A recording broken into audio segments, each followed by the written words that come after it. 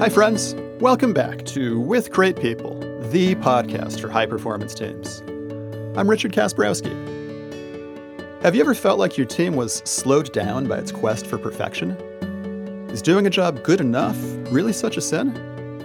In this episode, I talk with Lynn Kaysley, a speaker, trainer, facilitator, and sense maker who helps business owners, teams, and organizations transition to better ways of thinking and working. Lynn is the author of 6 books. In her latest book, Ish, she deals with this problem, the pursuit of perfection. We join Lynn and her team on a wild ride through the uncharted deserts of Australia, where a quest for perfection might end up being the final quest of your life. To support this podcast, visit my website, kasprowski.com. We're here today with Lynn Kaysley. Hi, Lynn. How are you? I'm good. How are you, Richard? Great to see you and hear you. Great to see you, too. I sometimes say this as we're recording a podcast like this. I have the pleasure of actually seeing you. Everybody else, okay, you can listen along with us. We'll try to make this fun for everybody who's listening. Lynn and I can actually see each other's faces, and we got big smiles, and we're already having a great time. We've already been talking for a little while. Lynn, could you introduce yourself to our listeners? Yes, I'm a Melbourne, Australia person from down under. So I'm born in Melbourne, Australia, and had my own business or practice for over 20 years. And my background was in communications. So I used to spend a lot of time working with businesses and organisations, helping them interpret what's going on in the world for their audiences and stakeholders. Yeah. Kind of like a translator, but all in the one language. All right, say more about this, interpret. What does that mean? I think, with that communication, it's being interpreted in the same language, but I see this role that I had as a boundary rider in sport. We're not in the game and we're not in the arena, we're not in the audience area, but we're running along that line, taking what's happening on the field and interpreting that for the audience, and then listening to the audience and interpreting that for the players on the field. Okay. That is fascinating. So I spent a lot of time working with words, like writing reports and speeches and media releases and doing some lecturing at university. So it was all words. And after a few different job roles, I thought, I'm sick of this. I'm going to do my own thing. I'm going to leave and leap and run my own show. So that's what I've been doing ever since, speaking, training, facilitating. So you made your leap, you're speaking, training, facilitating on what topic or topics in particular? I love change. So what elements of change? It could be around how to collaborate better for change or communicate better for change. And I think I'm obsessed with thinking. I love understanding how we think. And I believe we're the only creatures on earth who can think about how we think. So that means we can become more aware of how to think more efficiently, more, cleverly, use our ingenuity. Really interested in thinking. All right. And I can see the bookshelf behind you. Yes. And there's a nice, you have it there. So I can see it really easily as you turn your shoulders around. You have a book that you've written recently called Ish. What's that book about? Yeah, this book is Ish, as in near enough or somewhat. And the subtitle is The Problem with Our Pursuit for Perfection and the Life-Changing Practice of Good Enough. So in my work with different teams and in my own life, I was discovering and then reading some research that we have a big problem with perfectionism, and some longitudinal research that had come out really affirmed that. And I thought, well, what's the answer to that? How have I combated my perfectionism? And so going for good enough rather than aspiring for this invisible perfect is what I really got into over the last couple of years. And so wrote this book, Ish. And I've really enjoyed sharing that message, speaking about it. Yeah, and I love that. I love that concept. I've had a few conversations with people today, and sometimes it's the end of the day now for me.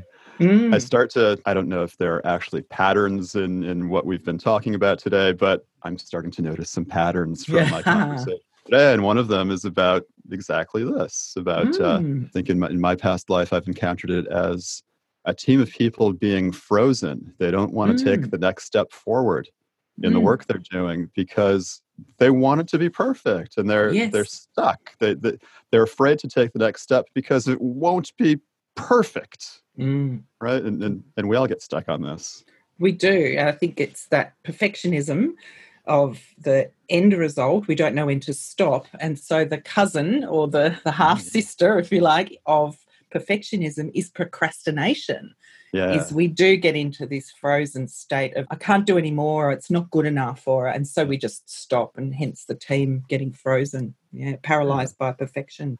All right, and we've mentioned the word team now. This is the podcast Mm, about great teams. mm. And so what I like to ask people about is the best team of your life. And it could be any kind of team, work team or not work team, just any group of two or more people with a shared goal. For you in your life, what's your best team ever? I've been reflecting on this over the last few days, going, "Oh, what example would I share?" And so I thought back through different job roles, Mhm. thinking that's where my best example was. But no, the best example came out of a holiday, uh, Oh, driving four-wheel drive through the middle of Australia. Right, it's the red centre for a reason because there's red dirt and dust and huge sand dunes and many people still live there, Aboriginal, Indigenous people in communities. But the best team I was part of was a group that was doing what we called First Across the Desert. And when they opened the Simpson Desert in Australia each winter, the first team that's able to go out there across the desert, it's a real challenge because yeah. there's no tracks. All the tracks have blown over from the previous year. Uh-huh. So we set out on a trip. There were about 8 vehicles, 2 people in each vehicle, and we set off, leaving a place called Mount Dare, which is really just made up of a pub, a hotel, and headed off to be the first across the desert. So what followed then for the next 7 or 8 days travel was total teamwork and Yeah. collaboration to Now, successfully get to the other side. are you thinking of your team as the group of two, you and a friend who were in one vehicle, or is it the group of 16? It's the group of 16. It Okay. was the group of 16. I think you start out thinking it's you and so my husband Michael. I think you start out thinking it's you two. Hey, Yeah. we're a team in our vehicle listening to our music, Yeah. and so off we set. And then we got to a place called the Spring Creek Delta, which is a bringing together of a number of different rivers. And there'd been incredible rains in the weeks and months leading up to the opening of the season. And we got to a point where we couldn't go any further. There was too much mud. But we'd Mhm. already travelled quite a distance. Yep. So we stopped, we turned back a little and found a campsite and regrouped. And Yeah. okay, what are we going to do? How are we going to? We're either going to drive back and not be the first across the desert, or we're going to work out what the advance strategy is to get us through this tricky Yeah. space. All right. Now, okay. Your group of two quickly became your group of 16 as the best team. Yes. What did it feel like doing this trek across the desert together? As you you've been ruminating on this for the last couple of days, I guess. Mm, mm. If you could summarize the experience of that group, that team in one word, what would the one word be? Good Australian word, gutsy. Gutsy. That's a good Gutsy. American word too. Is it? Okay. That you Tell me more have about guts. gutsy. Gutsy. Yeah. So a guy who became the trip leader that took us just through the muddy bit, Yeah. he said, "Come on, we are going to do that." It never died. The vision in his mind. We were getting to the other side. It was going to happen. Yeah. Even though several of the 16 were saying, no, it's not going to be possible. We'll get stuck. It'll be, Huh? disastrous. They're thinking of all the negative things. But he's saying, no, we will do this. We will find a way to get through this mud, this incredible, huge flooded area. Cool. And so we set about doing that. So gutsy in the face Gutsy. of in the face of things not looking so good. Yeah. Guts and determination. Yeah, and that's a common experience for people in any kind of team. Things not looking so good, and then what? Then what? Yeah, what do we do now? All right. Now, as you look back in this team, let's say I don't know, I was flying a drone, an airplane or something, or I was accompanying you shooting video for a documentary. What would I have observed about the team? Like subjectively, what went into this was a great team, or objectively, what went into this was a great team? Yeah, firstly, subjectively, all the vehicles were stretched out over a space of maybe 1 kilometre, and we were trying to get the first vehicle through the mud. And it was interesting to see how people quickly put their gumboots on, their galoshes, whatever you want to call them, and we got out. Most vehicles have 2 of these long plastic, they're about 1 metre long and maybe 1 foot wide. There's a bit of imperial and metric together there. I love that. I love that. They've got grip things on them. They're called Max Tracks. And so four-wheel drivers use them to stick them in the sand and in the mud and whatever to get traction. So, of course, yeah. Yeah, between 8 vehicles, we had 16 of these Max Tracks. So we were then pooling our Max Tracks. So now here we are pooling our resources to help get this first vehicle through. So people were knee deep in mud, laying out the Max Tracks so that the first vehicle could get through a first bit of the mud and water. And so there was this subjectivity. I could see it going, oh, wow, isn't this nice? Oh, everyone's chipping in. And when we had to manoeuvre different vehicles, we weren't waiting for the owner of the vehicle to come back and move that car. Where anyone was jumping in. We just left the keys in the car and we would just jump in and crawl them up, keep moving them up. Yeah. We had a couple of different people on different roles. So I was sitting in the car really being on radio and communication so that we could all hear what was happening. And then one of the other participants, she was on catering duty. So she was getting morning tea and nourishment and nurturing things ready. And there's also, of course, someone on camera, capturing some of the great video and the effort. So subjectively, there were lots of elements I could see that just went, wow, this feels like such a good team. We're doing this together. But then objectively, there was the strategy of putting the Max Tracks in place. It was quite a measured approach. And Dave, the guy leading the trip, he had this certainty around, yes, this is what will work. I've seen this work. This is how we recover vehicles who are stuck. So we'll be able to use this to make forward progress. And we did, within half an hour, we'd made some really good progress, as in 100 metres maybe through this mud. So there was objective measures. Yes, we are moving ahead. This is working. We are getting through this incredibly long and wide bog.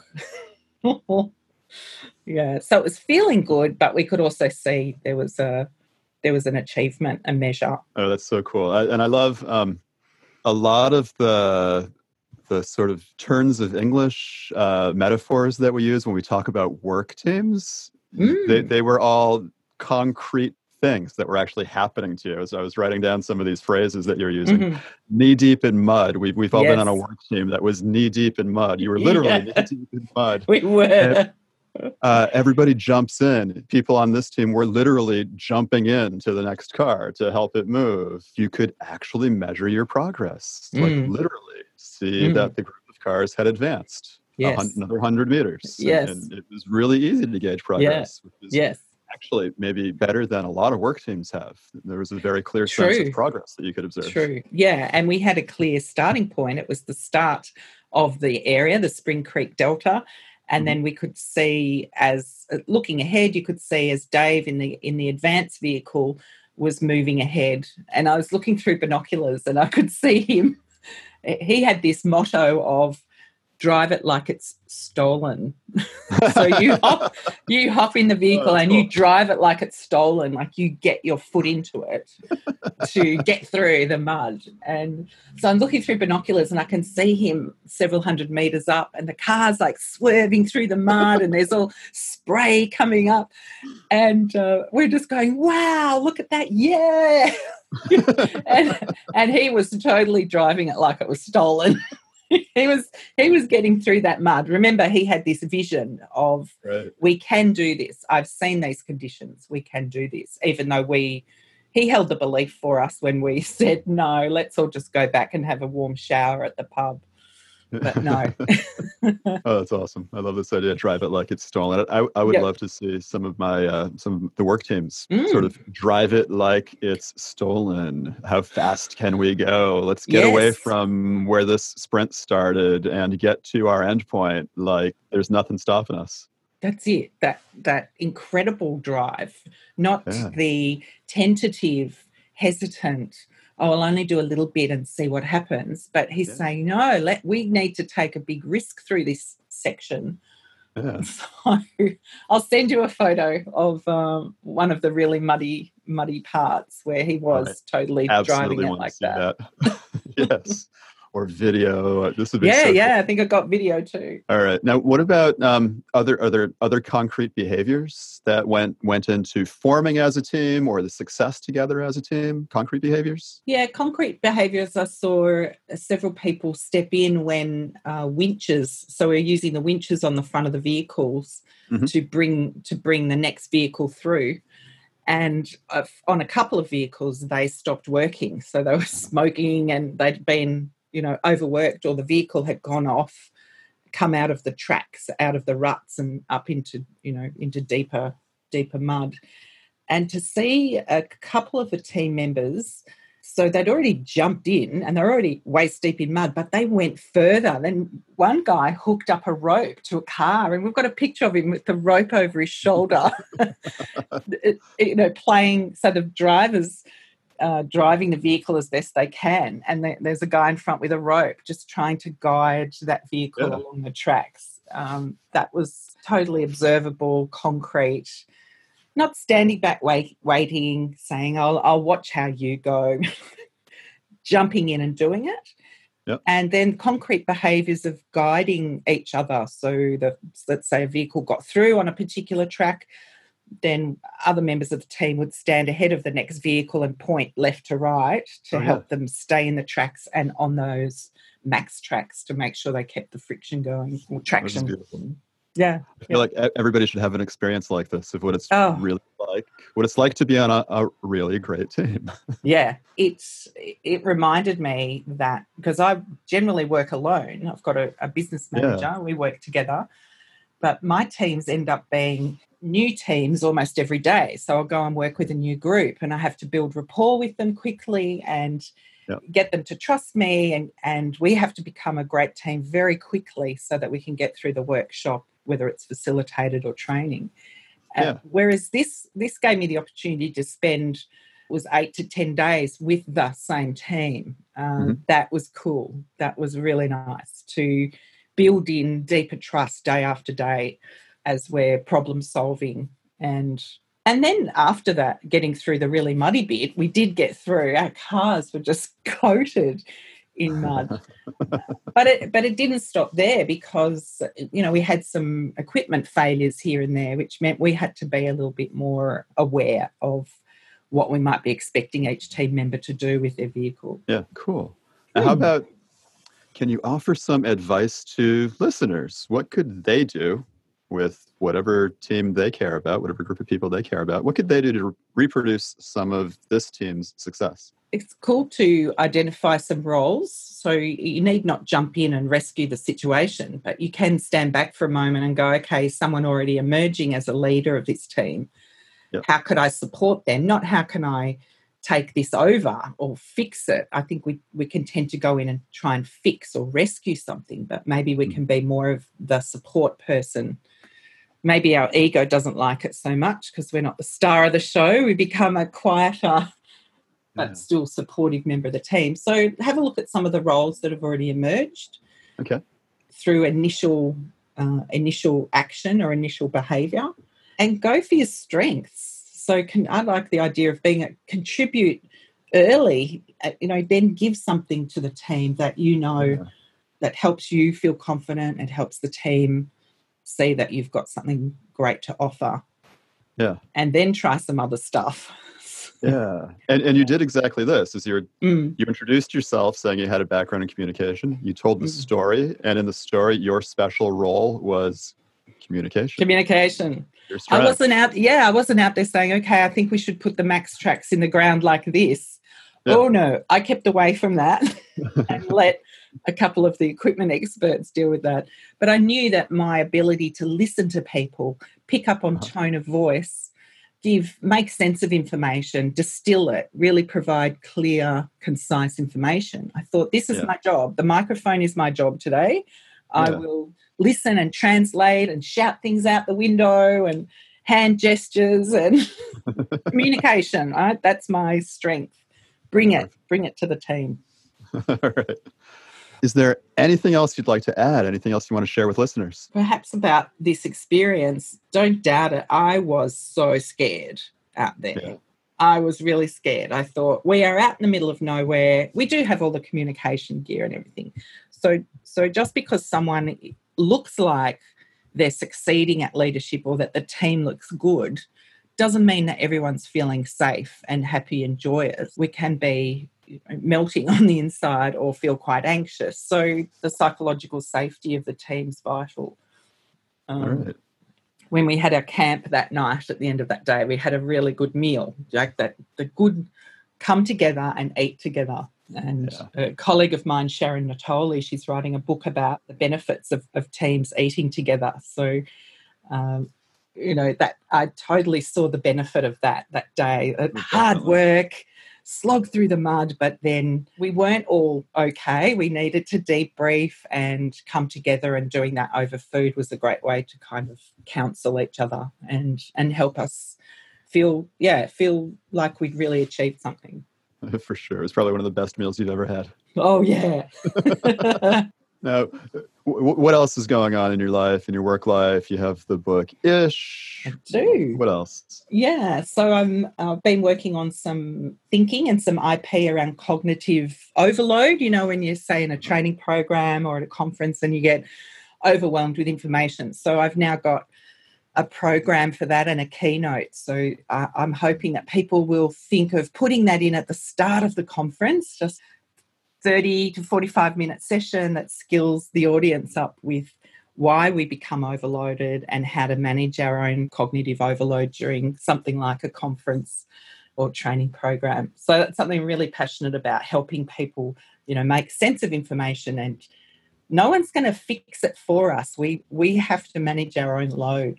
So that's something I'm getting right into at the moment, looking at what opportunities ahead for 2020. All right, great. Yeah. And if listeners would like to get in touch with you, what's the best way to do that? Yeah, best way, have a look at my website, www.lynkazali.com. I'm on LinkedIn. I publish something every day, pretty much. Post every morning, Australian time, about things I'm thinking about or seeing. So happy to connect there, or Lynn Kazali on Twitter, blah, blah, Instagram, Facebook, every other platform you try and be across. All right. And get in touch. There's plenty of information on my website under my blog on all things team, collaboration, facilitation, leadership, all of these good topics. All right. Wonderful. Lynn Kazali, thank you so much for being on the podcast today. I really appreciate it. I appreciate the opportunity. Thank you, Richard. It's been so good to share this story. Hi, friends. Thanks again for listening. And remember, to support this podcast, visit my website, kasparowski.com.